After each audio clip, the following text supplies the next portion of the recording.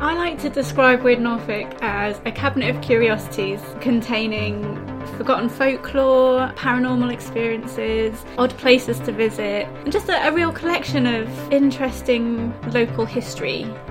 I'm Siofra Connor, and I'm the curator and researcher for Weird Norfolk.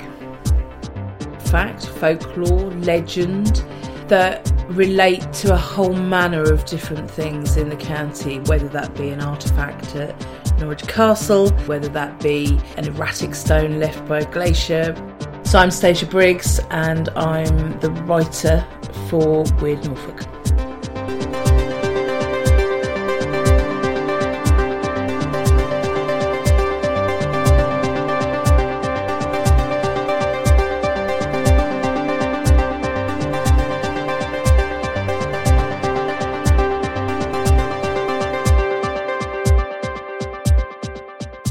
Welcome to Weird Norfolk. On this episode, we're going to be looking at the Witch of East Somerton.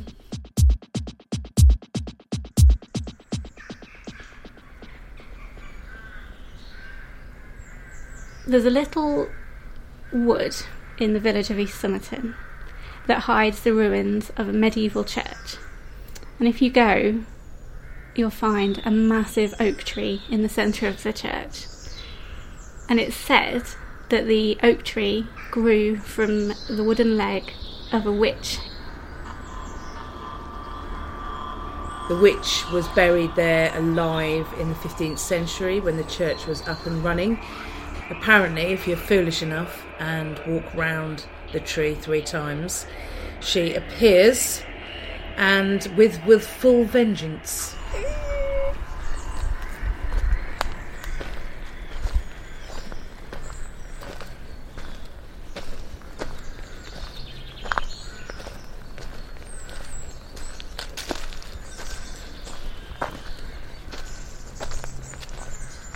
To be fair, lots of people talk about walking around the tree 3 times and feeling something eerie. No vengeance, no appearance of witches. But personally, when I've been there, I wouldn't be foolish enough to walk around the tree 3 times. So I'm a bit of a scaredy cat when it comes to this kind of thing. So no vengeance when I went, but it is the most atmospheric ruin imaginable. It's one of those places where you pull up in the car, having searched for it for ages, and your sat nav tells you it's right here, and you kind of pull up and look and think there's nothing here, and then suddenly it's like a magic eye painting. It appears from the wood, and it's just there, this huge ruin kind of subsumed by ivy, and in the middle is this tree which has, to be fair, completely ruined the church. And it is a very strange place. It's an amazing place.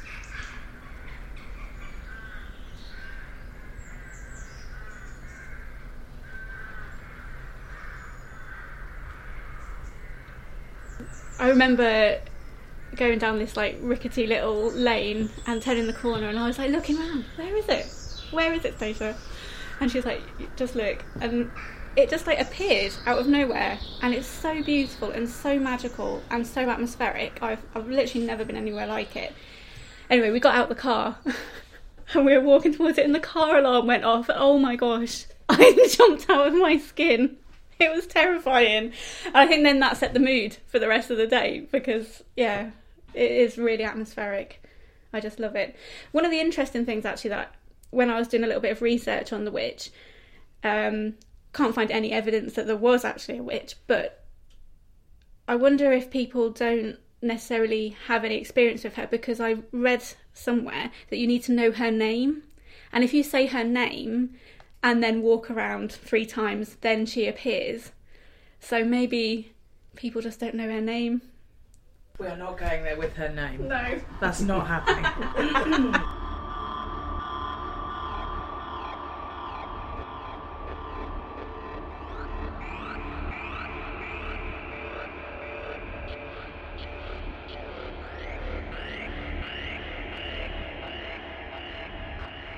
It's almost fairy tale like. I think it's exactly how you picture a ruin to be, because it's just surrounded by woodland and covered in ivy, and there's just like, you just see all these little bits of kind of masonry coming through, and I mean, to be fair, a substantial bit of the church is still standing, isn't it? Yeah. Like, you can Bell go tower. the tower is still standing, so you can actually go in and like look up, and there's all these ivy like falling down into the top of the tower.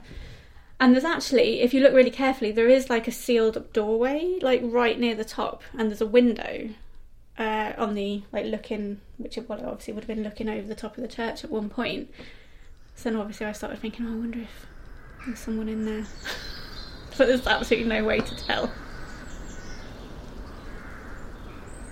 So it was originally a parish church, which was used later as a chapel for the residents of Burnley Hall, and it fell into disuse in the 17th century. It is, if you had to write a story about a ruin, it would be this one. You find it down a lane that you would never go down otherwise. Even from that lane, you have to go down another small farm lane. Then it magically appears, and it is exactly as you would want a ruin to be. It's this huge shell of a building with broken arches, windows without glass, a bell tower without a bell, carpeted by leaves, trails of ivy that just fall from it. Just sway really gently in the wind. Yeah, it's really beautiful. It is absolutely, as you say, it's like something out of a fairy tale, isn't it? Yet with that kind of dark kind of. Yeah, the dark element is quite interesting as well, because other than the traditional witch story which you have there's also tales of people seeing kind of shadowy monks kind of wandering around the place, hearing whispering, and also kind of being poked by unseen hands. So again, that attracts a lot of paranormal investigators to go along, which I think then adds to the kind of eerie kind of sense to the place as well, because, you know, people are going along and trying to, you know, talk to the spirits that are said to be there. And if you know that before you go, it kind of makes you a little bit aware that there might be someone watching you while you're clambering around. And I think there are quite clearly other spirits that have been taken there. I've been a few times where there have been bottles in the corner of the bell tower. Not mine, but I think it attracts a different kind of visitor. But it is just the most amazing, probably of all the places we've done so far, and we've done coming up for 60, haven't we? It's probably our favourite of all of them, just because it's just so unexpected. And in this corner of Norfolk where, you know, it's Winsterton is a stone's throw away, Hemsby, all those kind of seaside towns, and then you've got this in the middle of nowhere, and you have to know it. It's a bit like Norfolk as a whole. You have to know it's there to go there, if you know what I mean. It's that kind of place. It's funny that it's actually really close to the road, but if you didn't know it was there, like, you'll just never even think to stop and look, because you go off the main road and then you go down a track and then you're like there. So it's really interesting. I think the first mention of them is 1800s, isn't it? Yeah, I get the impression it's 1800s. Like I said, it's an interesting one because there is no other like documented kind of stuff about it. It's hard to trace the origin of the story, because there's not, in a lot of stories you feel like there's a grain of truth, and a lot of the research that we do, you can kind of follow that grain and like kind of see how the story developed and maybe why it developed.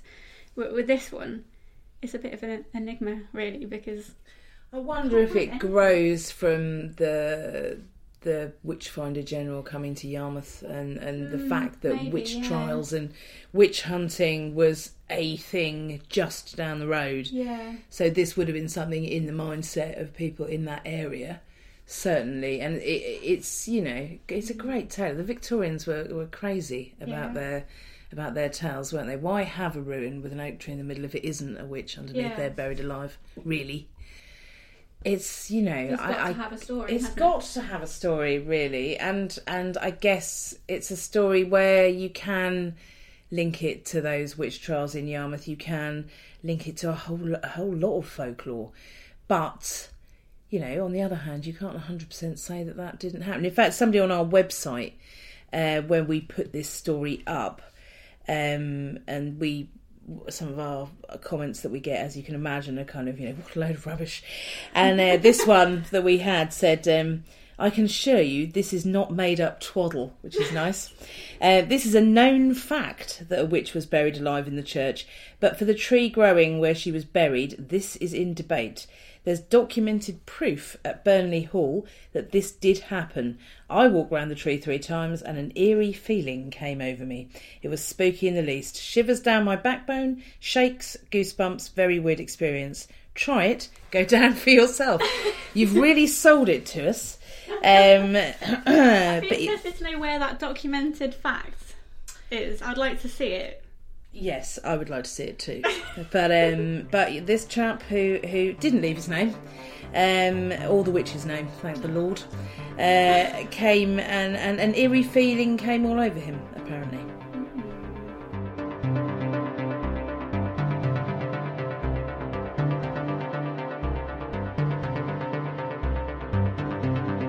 Thanks for listening to this week's Weird Norfolk episode. You can find us every week in the Eastern Daily Press on page 13 of the Weekend Supplement.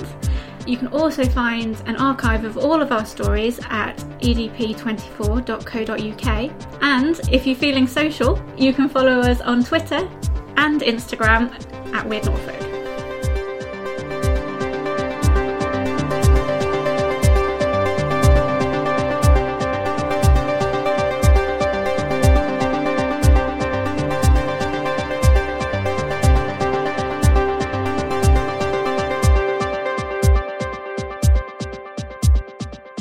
The Weird Norfolk podcast is a Richard Fair production for the Eastern Daily Press.